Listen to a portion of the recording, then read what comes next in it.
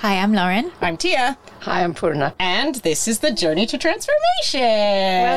Welcome. Today is a very exciting, special episode. I'm super excited. Me too. We've been talking about this for days. I'm very happy to be here. It's very exciting being in your studio. It's a mobile pod laboratory.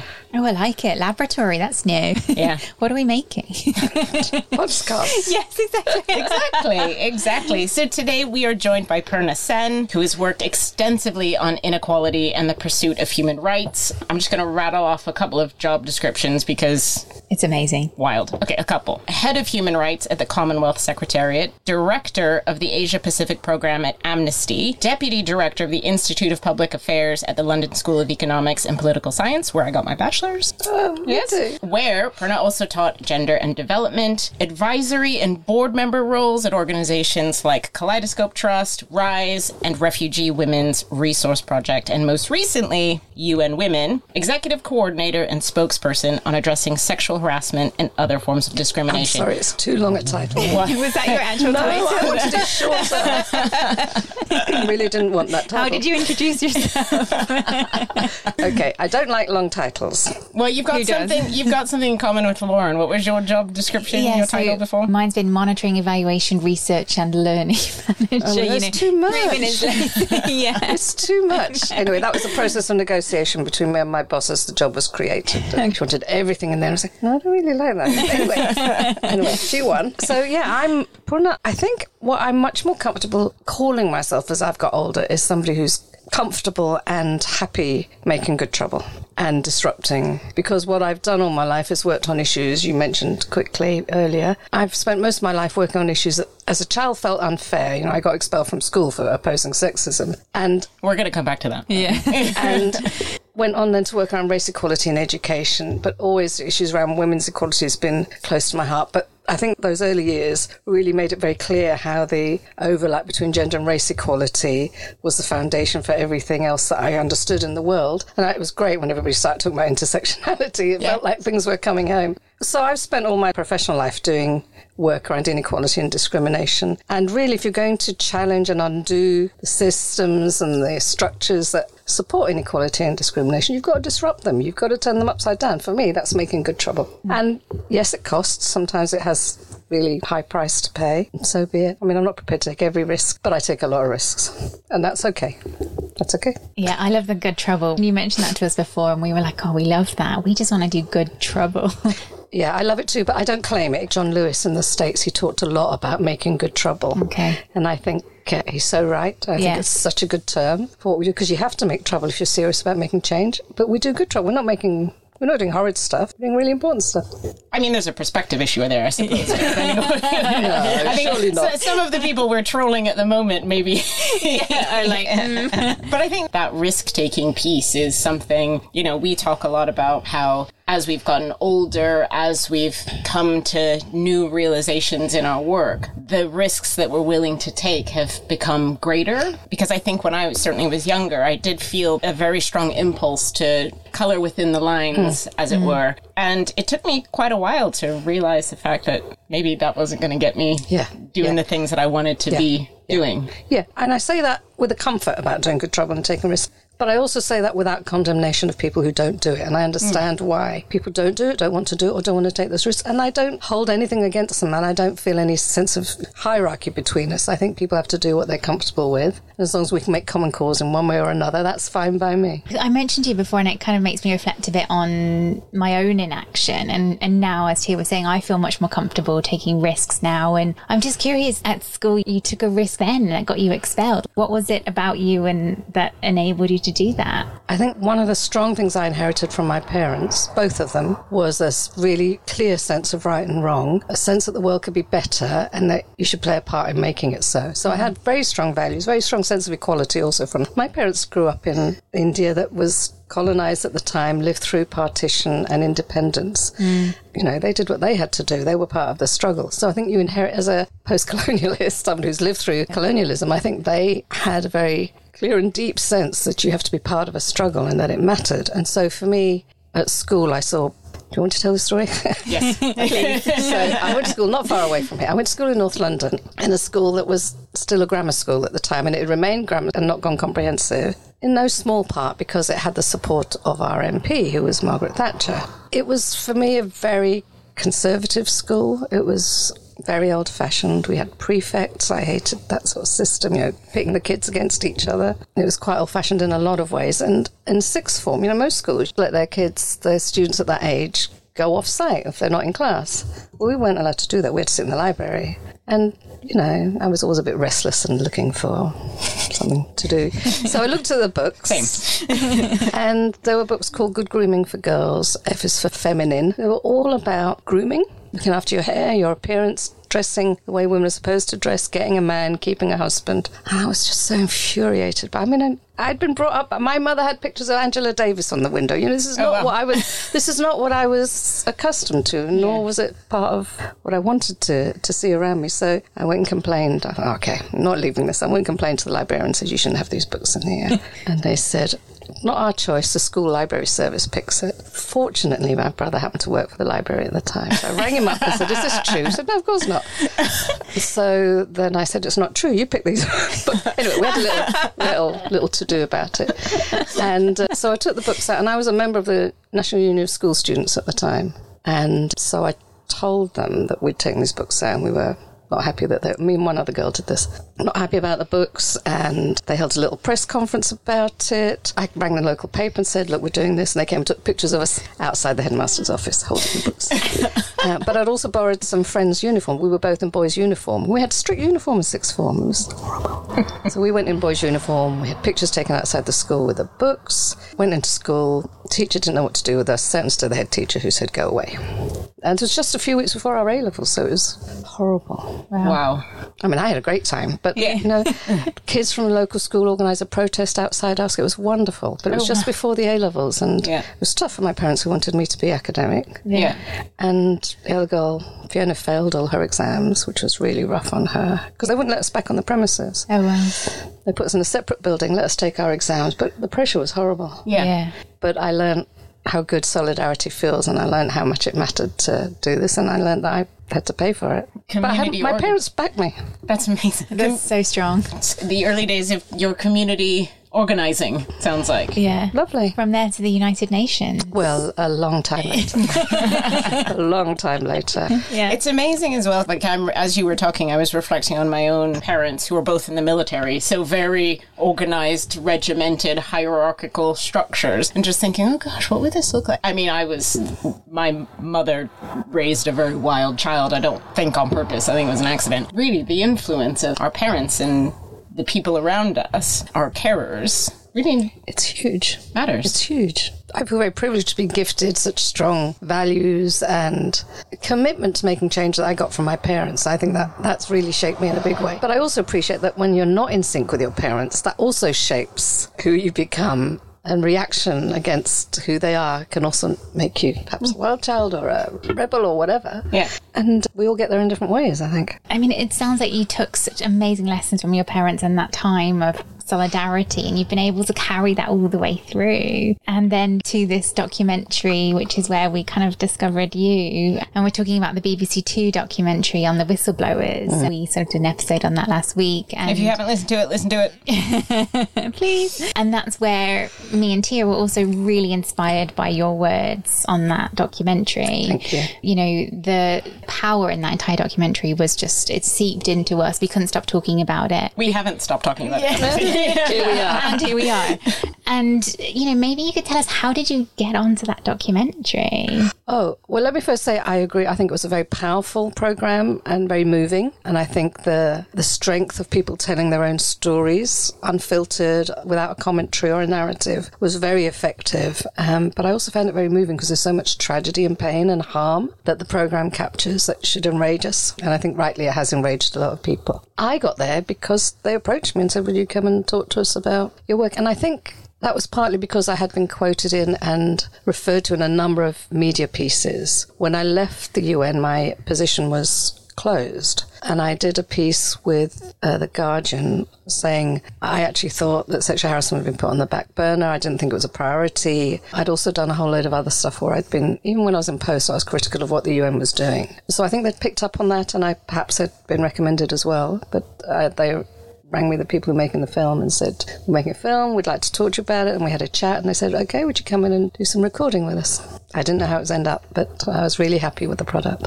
And I think you mentioned you didn't even know the other people that were going to be in that documentary, or... I didn't know Emma, John, Jim, Tony. I knew Peter, I knew Laia, I'd had contact with her, and Kirsty last year, we'd been in touch, and Martina. So mostly those people talking about sexual harassment and abuse I knew. In some ways we'd been in contact with each other before, but the others, no. It's fascinating. The people who you knew previously, did you know that you were all part of the same documentary? Well, it came out little by little as we were talking while we were filming, saying, because you don't want to breach people's confidentiality. So, can you tell me who else is in the film? Is it possible to know? And so I got some names, I knew a little bit of it. But mostly I didn't find out much about it till very close to broadcast. Yeah. So that was very fascinating. It's a lot of trust you have to give over because it's all kind of unseen. Yep. How they edit, the construction of what because they're building a story, right? So it's just a lot of trust you're having to give over. And you're spot on. I got very nervous about it. We'd spent a whole day filming. I didn't know if they'd use any of it. I didn't know what they'd use. I don't know how it would hang together when they edited it. Play it in reverse. Yeah. what were they going to do? And I was getting more anxious, and I wrote to them one point and said, can I see which bits of my interview you're going to use? And they said, no. Wow. No, you can't. That's not what we do. But what you can do is come in and see the documentary. So it was just before it was broadcast. Okay. I was able to see, not long before, I think maybe a week before. But after I saw it, I went, phew. Yeah. This is okay. And I was trying to rack my brains. Did I say anything daft? Did I say anything that could be misinterpreted? And it was a long time. We filmed in October. It didn't go out till June. So it's a long time. Wow. Yeah. And the context. To sit with that. Yes. Yeah. And the context that was quite changes. tough. You're really right to highlight that process issue.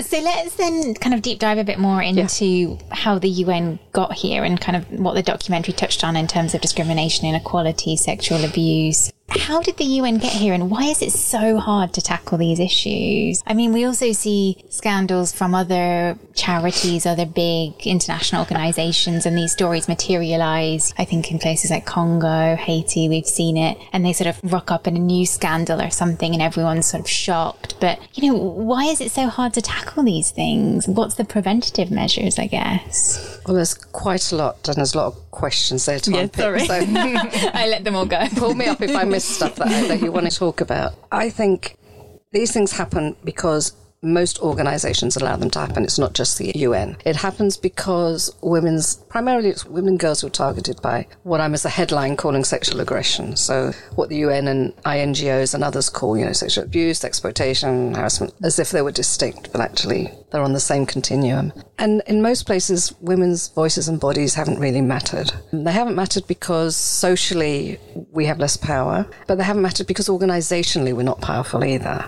So we've historically not held positions where decisions are made about what is a priority, and the harm that's been done to our bodies and our lives has been that's how life is. That's what the workplace is like. Don't make a fuss. Don't draw attention to yourself. And some of that still sticks because when women and girls talk about what's happened to them on this dimension of abuse, it's still true that stigma attaches to the person who's been abused rather than the perpetrator. She's the one who went to the wrong place or was wearing the wrong clothes, or what was she doing in the bar at that time? There's always ways in which women are blamed or gaslit in terms of what they speak about. So I think that's not unusual. What's unusual about the UN is that it sits above national justice systems, and it has its own internal justice system. So it's judge, jury, executioner all in one go. And while internally they will say that our investigation systems exist, they're robust, they're independent, if they're not perceived as independent, then that claim means nothing. And they're not perceived as independent by many people because they are UN staff. They answer to the SG. Say I'm making a report. The person doing my investigation might be going for drinks with my boss. They're all colleagues and they know each other. So I think those sorts of systems which are exempt from national scrutiny and national systems of accountability and justice become a law unto themselves. And so to whom are they accountable? So that's one institutional thing. Another is that in systems of hierarchy, talked about you coming from a military family, and the UN also has a very strict hierarchy, quite rigid. And research has found that the military and other very hierarchical setups are more likely to have abuse because it's very hard to question or in any way be seen to undermine those who are senior to you. Professor Catherine McKinnon worked with me quite a lot on the sexual harassment brief. She remarked something that I think is so true. You don't talk to each other as names and work you do. You talk to each other as, she's a P5, he's a D1, there is JPO. It's letters and numbers, she said. You're all reduced to letters and numbers, which are all about status. So the issue of power being distributed by status and being unchallengeable, they create conditions in which it's so hard for those who are powerless, relatively powerless, to be heard and to be valued. And it tends to be that they are the ones who abuse. They are exploited, they are harassed, and they know that if they speak, their voice as an abused person against that of a more powerful person who might be an organisational star or bring in a lot of money or have status that piles up on top of being senior, then there's really no competition. And they're told that in many ways. It happens to some extent in INGOs too. You walk into a room, you know who's going to sit at the head of the table, you know who's going to make the decisions, you know who's going to wash up the cups at the end of the meeting. There's so many ways in which status is signalled that I think that an organisation that's so reliant on hierarchy, it's much harder in an organisation like that to do more than the procedural work that is needed. The procedural work is about making it possible for people to report, doing investigations in a trustworthy way, in a timely fashion. Those improvements can all be made, but if you don't change the culture in which inequality is reinforced and it thrives, and the lack of credibility of those who are powerless and how different dimensions of inequality intersect. If you're a black woman making a complaint about a white man versus if you're a... Yeah, I've tried that before. It just doesn't fly. Yeah. And it's not going to work, so why would you report? And the problem is the SG has given a lot of very strong messages about zero tolerance and how this is important, but unless you change those dynamics, you're not going to create a workplace which is free of violence and abuse. And that is now a new international standard and requirement. Now, the UN is the birthplace of a lot of these standards. Equality, non-discrimination, racial equality, sex equality, disability, indigenous people, so on and so on. And the ILO has this new convention on sexual harassment and abuse at work. Why can we not apply them within the organisation? It's somehow exempt. And I think that's absolutely indefensible. Not only is the UN an advocate for these standards, but it's the birthplace. It's where they were created and negotiated. And the UN holds others to account. Says, come and report to us. We're going to monitor you. But who's monitoring them? Who's guarding the guards? We were really frustrated watching a documentary because I was like, you're the standard holders, creators, but who's in charge of you? I think we were kind of joking around about taking the UN to the International Criminal Court. Although that takes a long time as well. It does, but the ICC uses the same structures, posts, and I'm working with the prosecutor at the ICC, and I've got a lot of time. Can you put us in touch? For what they're doing, and I think he's very serious about tackling these issues. But most international organisations tend to recreate those conditions, unless you go out of your way to say, I'm going to disrupt this social normality and I'm going to do it differently. And mostly that's not a priority for most leaders. Yeah, we did a gender thematic review for an organization across their global programming. We always came back to leadership and management and how they're replaying problematic social norms within the organization. And I remember they came back to us and said, this is not what we were... we wanted you to tell us about like our programs and them over there. And we were like, we're talking about all of that because that over there is because of you over here. Yeah, it starts with you. And that's the thing that we kept coming back to is that you need to look at norms and cultures within the organization, within your institution, because that's where all your sticky stuff is happening. We had some really hard conversations in that project. And for me, I was like, I don't understand why this is so controversial. And difficult. Yeah, I mean, come on. Very strange. Yeah. You know who you are.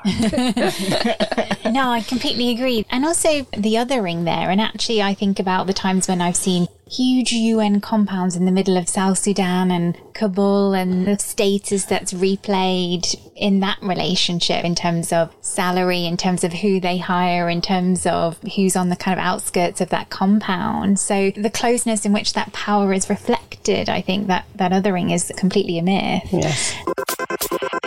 The other thing that just came to my mind was the member states. Where do they come into this as leadership, as people who dictate the culture at the UN? Well, in theory, they are the body to which the UN is accountable. So as members of the General Assembly, everything goes through them in terms of what happens at the UN. And I have to say, it is mostly pressure from outside that will cause change within an organisation at the UN, which is well established, which is revered across the world, which is a magnet. A lot of people want to go and work there. So in a sense, there may be a feeling that we don't have to do anything because we're going to carry on and everything's going to be okay. But member states, I learned a lot from member states when I was doing the sexual harassment role, because they're the ones that alerted me to the delegates' lounge issue. Oh. Okay. I find that surprising. Yeah, Because really. they were saying some of our interns have been harassed there. They have been asked for sexual servicing. I didn't hang out in the delegates' lounge. I used to go for meetings and that, but never to go and drink or anything. So I went to observe after they told me about this. And that's what I spoke about in the documentary. I saw it happening. I'm picturing you there with a newspaper and dark Sat at one sunglasses end. and a big hat.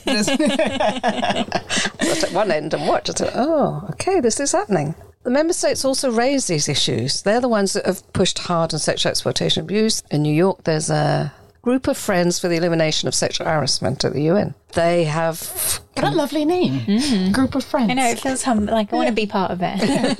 It is a good name. They have lots of group of friends on different topics. Oh, okay. Yeah. So this was a new one on sexual harassment, and it's amazing. It got a lot of membership very quickly, held events that were incredibly well attended. There's a lot of interest amongst member states in this. A lot. And I think we have to hold that in mind because that's quite important. But the other thing I want to give a lot of credit to is pressure from outside and some brave staff from within the organisation. It's no accident that there was a sudden flurry of activity and new policies, new procedures, more investigators after Me Too. The UN was embarrassed about the cases that came to light. Of course it was. There was demand from member states. Say, what are you doing? You know, Sweden stopped money for UNAIDS after the Martina Brostrom case. I think they're quite aware of what's going on and they want to push for change, but the politics of the UN mean that no state is going to focus on a single issue. There's lots going on. There are positions to be vied for and lobbied for. So it's complicated and there are trade-offs made. I actually think there is a lot of interest amongst a lot of member states, not just the big donors, but the G77, the member states from the southern part of the world, the global south, who know that their staff and their colleagues are being abused and who know that peacekeepers in their countries are doing incredible damage to their people. So I do think there is a will there. I do think there's an interest. The question is, how do we make the most of that and ensure it's not contaminated by other dynamics? When we're talking about the single issue things, I think it's very easy for other agendas to seep into that process. I prefer the word contaminated, though. But it's also true, just on that point, that Finland has just stopped funding for the UN. We shouldn't write off the possibility for states being quite active and determined on this issue. And I suspect the more that this goes on and they feel that less is being done about tackling the problems, not just the surface, the more likely it is they're going to take really big steps like that. I wonder what the recipe is for member states wanting to stick their heads up and say, hang on, I have a lot of respect for the Prime Minister of Finland. I don't mind that she was out partying. I don't mind. In fact, I like that. I like it. I'm glad. Party on. But what is... Because it can't be that they don't have anything to lose, right? So what's the motivation for member states to say, no, we're not doing it? Is it just our staff? Is it just... What would you say it might be? Well, I think it's a number of things. It certainly is our staff, because they come back and tell us what's going on, and we don't want them hurt and we don't want them harmed. One of the things I think mattered a lot was that the nature of leadership and diplomatic corps is a lot more female than it used to be. Oh, okay. I think women understand what sexual abuse is about, because most of us have been there in one way or another. Most women have experienced sexual harassment. So this is not a theoretical, abstract thing that they're having to deal with. It's stuff they know about, and many of them have held on to and kept quiet about and don't want that to happen anymore. I also think in the UN, in member states' ministries, there are people who care. And they care that young women like Georgina in the documentary, girls in car, we could go all over the world, unfortunately, have been raped and exploited and left with children and no financial support by peacekeepers, by humanitarian workers. I think they're outraged. Not everybody, but enough of them that I think that it will drive more and more action. Yeah, and I think the situation in Congo with the peacekeepers is coming to a bit of a head. So I hope that outrage continues. And it's hopeful to hear that states in the global south are also feeling this outrage, because we want them to hold the UN and northern states to account on a lot of this. Absolutely, So, yeah. absolutely. And Kenya was, in fact, one of the founding members of the group of friends. Nice. Isn't that lovely? I'm really excited by this group of friends. You talked a little bit about it before, but I'm thinking about how you create pressure inside out, outside in. What is that dynamic of creating that pressure for change? Outside in, inside out, combination of the two. I'm reflecting something that you said before about feeling that you can reform from the outside. Talk to us about that. So there's a whole discussion about what makes social change, isn't there? And I actually think effective, lasting social change happens at a variety of different levels. Yes, everybody talks about leadership. There's a fascination with leadership these last few years, authentic, etc., leadership, transformational, and so on. So leadership matters. You do have to have people at the top saying, this is what we're about, this is what we're going to take seriously, and this matters. Now, the SG is doing all that. Yes, they are saying that. So, yes. Exactly. This is my point. So leadership matters, but it's nowhere near enough, and it can be superficial. So for me, the important bits is what lies beneath that and what lies beyond it. Beneath that is the good stuff you're talking about, those who are prepared to speak out. Many aren't, because it's too dangerous and too risky, and they feel they'll lose their jobs or they'll get labelled and they'll never get the career they're looking for. Understandable. For those who do speak, and it's interesting, the people who've contacted me since the documentary and saying, look, can we do ABC, but we don't want our name anywhere. Let me tell you about what's happened since the SG had this parity in his management team. It's been terrible for women since then. Anyway, so they are there, but that's not enough. I think change happens when you've got a combination of those different factors at play. I talked about Finland withdrawing money. I'm no great fan of defunding. I think it's a very crude tool. And I think it can lead to reaction and defensiveness in a way that can be more intense than other methods. But I also think if other methods don't work, then you have to withdraw funding. Yeah. It's not like this just came up yesterday and the UN has just thought, oh, should we do something about it? This has been going on for decades.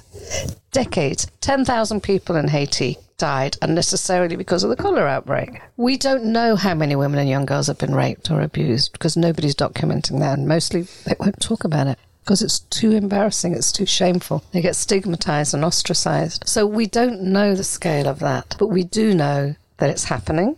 It should never happen. And I think organizing those outside, especially those who understand the systems and how they work, what the possibilities and what the limitations are, have to work closely with those inside and have to bring pressure at the top to say, yeah, these words are great. Zero tolerance is a great idea. What does it look like in practice? And the other thing for me is about upending those power structures, because mostly still the voices of those who've been abused do not count. It would be much better, and I did advocate for this when I was at the UN, if we had systematic methods through which we could prioritize and learn from survivors and victims so that they shaped what is done in their name rather than being told, oh, look, we fixed it for you.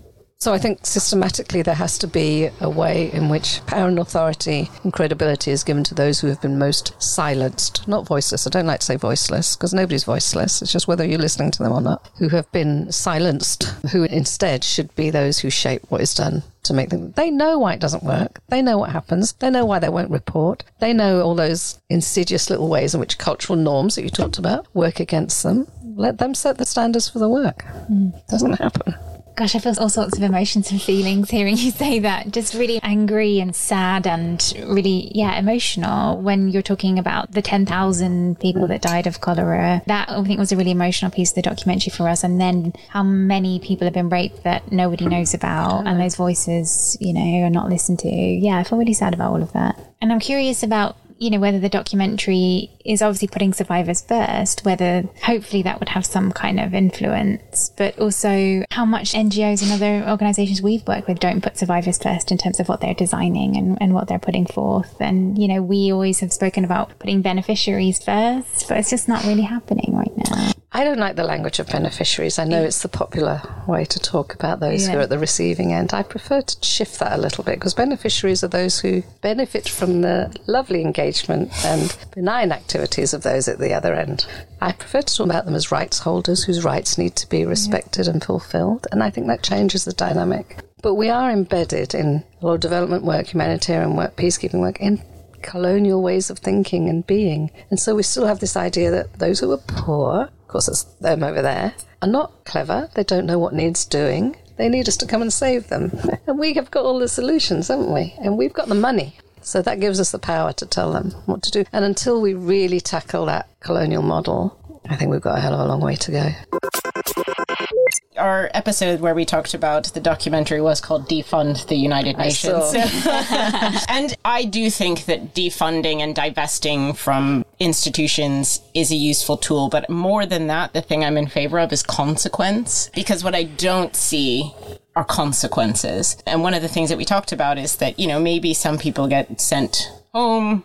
Seems like people get promoted. And can we have some consequences? What does that look like? I agree with you. Like I said, I'm not a great fan of defunding.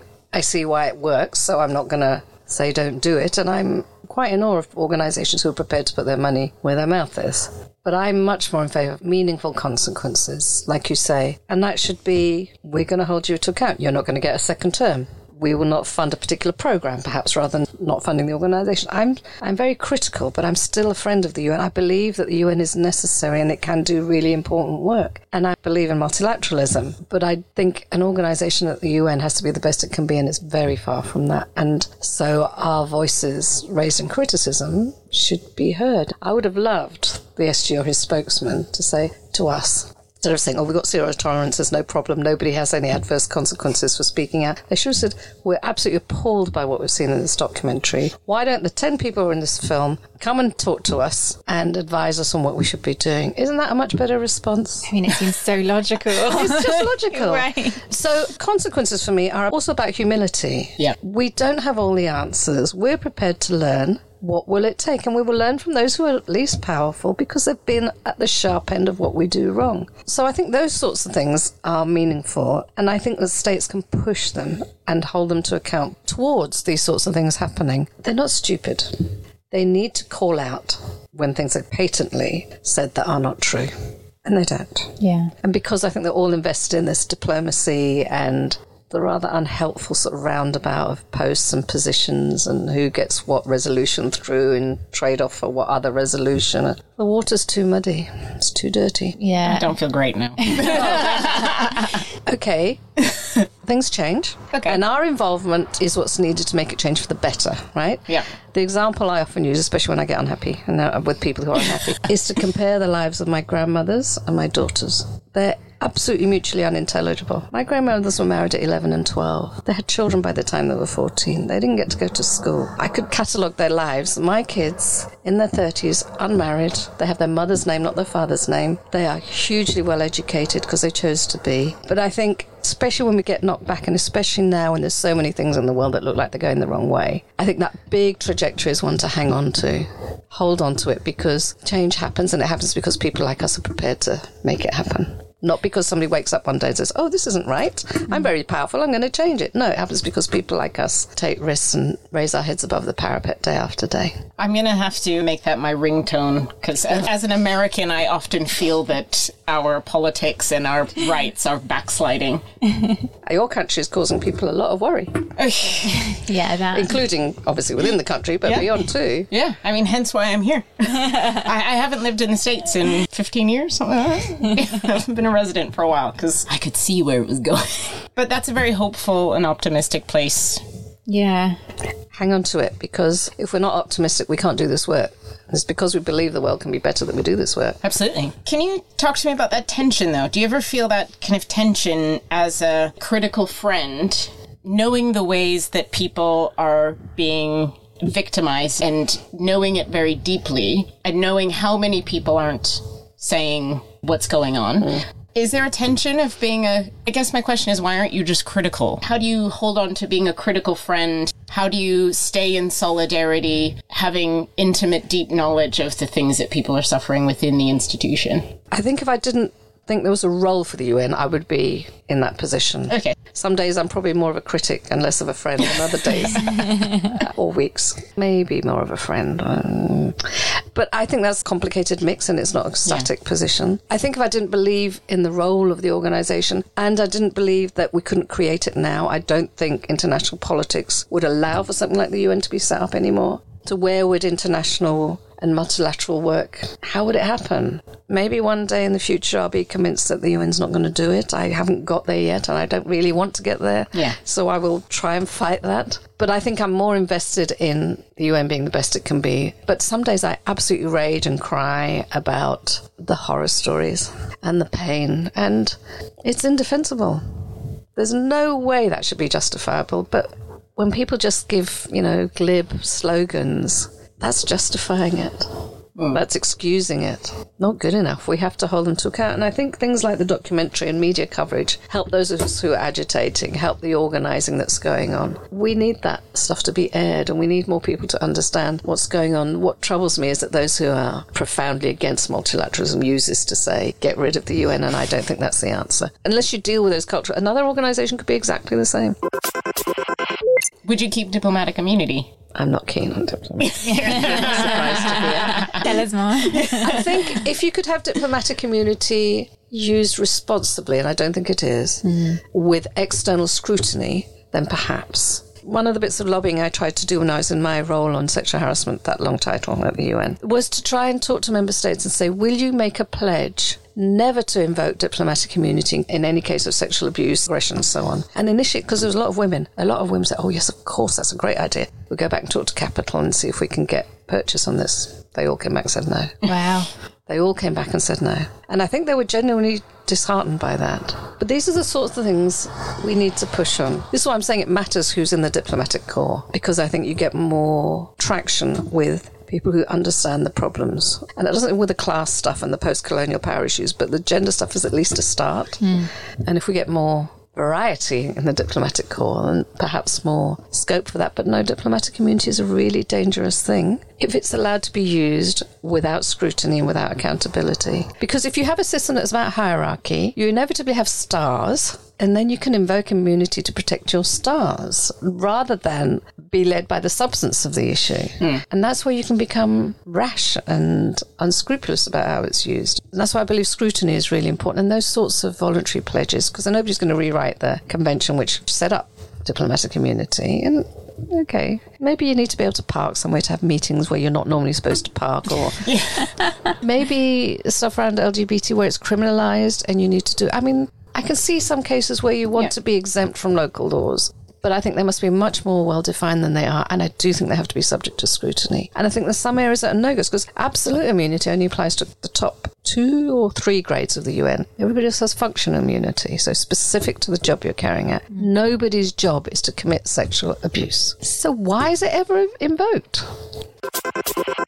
So tell us, life after the documentary, what now? How are you continuing to agitate the space? You've got some big things you're working on.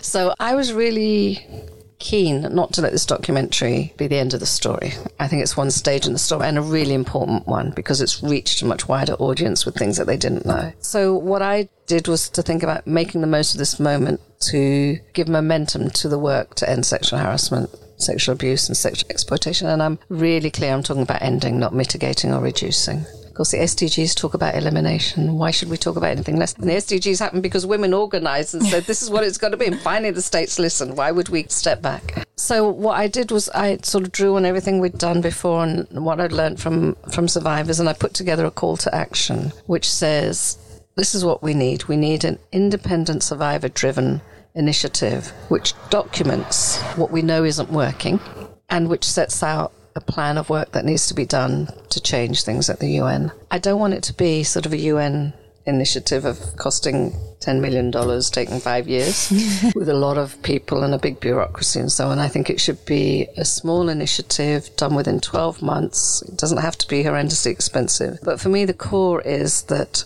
it has to be survivor-driven and led by people who know what this is about, not people who want a job from the SG or who have paid for something so they're owed a favour. 3 constituencies that I think have to be on this group are victims and survivors, people who understand issues of inequality and power, and those who understand international organisations, how they work, what their dynamics are, what the possibilities and limits are, and how to get over them. So I've been putting this call together, and I thought it would be particularly powerful if it came from all of those in the documentary who spoke about any form of sexual aggression. So I shared it with them. They asked for some edits. We did all of that, and they put their names to it, which was really pleasing. I got a little too excited and started tweeting about it immediately because I thought this was a really big thing. And then I thought, there's still people who aren't part of this, and I don't want this to be all from the north. And I was able to speak eventually to Georgina in Haiti and to Jeremy, the journalist who exposed the cholera and the sexual abuse patterns in Haiti, and both of them, and I didn't expect Georgina to, because it's very difficult for somebody in her position, but they both put their names to it. So that was even more meaningful for me. We've got the signatories. There's about 9-10 people who did it initially, and now we're asking for others to join the call. And once we get a bit of noise around that, I'd like to try and get funding for this panel to happen. After the documentary, BBC Newsnight did a feature on the programme and what was happening as a result. One of the questions that journalist Seema Kotecha put to Stefan Dujarric, who is the SG spokesman, was, it's been proposed that there should be an independent panel. Will you listen to their recommendations? And he said yes. So I think... Just play that back. Yeah, you said this. So we've got a commitment. Let's see what happens. But we've got a commitment to listen to the panel. So let's make the panel happen. Let's let it have the character and the makeup that gives it credibility and is accountable to those who've been harmed. Mm-hmm. Let's see if the member states will fund it. Let's see if somebody else will fund it. Let it really focus very hard on doing this work for under a year. And then the next battle is getting its recommendations taken on. So how can people find out about this call to action? Where can they learn? Or how can people help you? Yeah. Yes, Easy. Wonderful. It will be up online at purnasen.org.uk, 23rd of August. Yeah, when we'll release this episode as well. Okay. On that Okay. day. And we'll put that link in our show notes Fabulous, as well. thank you. I will have it up in one version or another by then. I'm Great. not going to give this another 3 weeks. So if people want to join that, and if they want to go on a mailing list, which we'll do as a result, then we can become a community pushing for this group to happen, following it, supporting it, publicising it, and watching for and agitating for its work to be taken seriously. Excellent. Hopefully we'll rally the troops. Thank you so much. That would be wonderful. And Georgina and the others, hopefully, not just will feel better, because I do think that matters, but also that it won't happen to others. This is what it's got to be about. Yeah, 100%. We said, one person was enough to call for action, but the many over the years, I mean, we'll be there with our signature and everyone else that we can get there. Absolutely. That would be wonderful. Thank you for your support and for publicising it. I think it really helps. As people who want to organise and want to be agitating for good change, using our platforms to help other people. Yeah. I mean, our podcast is Journey to Transformation because we think that there's potential for transformational change. So, potential. yeah, I mean, we complain a lot, but also... But it's okay, because complaining is saying, here's the problem. Yeah. And the next step is, what do we do about it? Yeah, and we try to bring people on, like yourself, who can help us understand what to do, where to go, give us a bit of hope. So... I took a little dip, an emotional dip there in the middle, and now I'm feeling a bit more hopeful. Yeah, it's okay to feel that. I mean, we're dealing with horrible stuff, and it hurts, and it's okay to hurt. Yeah. But I think it's okay also to reach out to each other and say, let's put ourselves back together and keep going. Yeah, group of friends. Group of friends. Can we be a little group of friends? Yeah, I like that.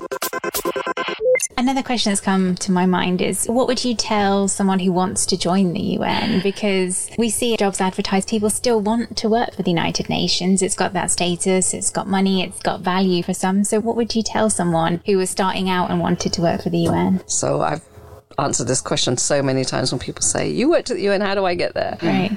So there's a number of different things I say. One is that the UN's role is about going out and getting involved in the world to change it. Now, you can either start your life at the UN and bring your understanding of the UN to the world, or you can be out in the world for a bit and bring your understanding of the world to the UN. I actually think the second is much better.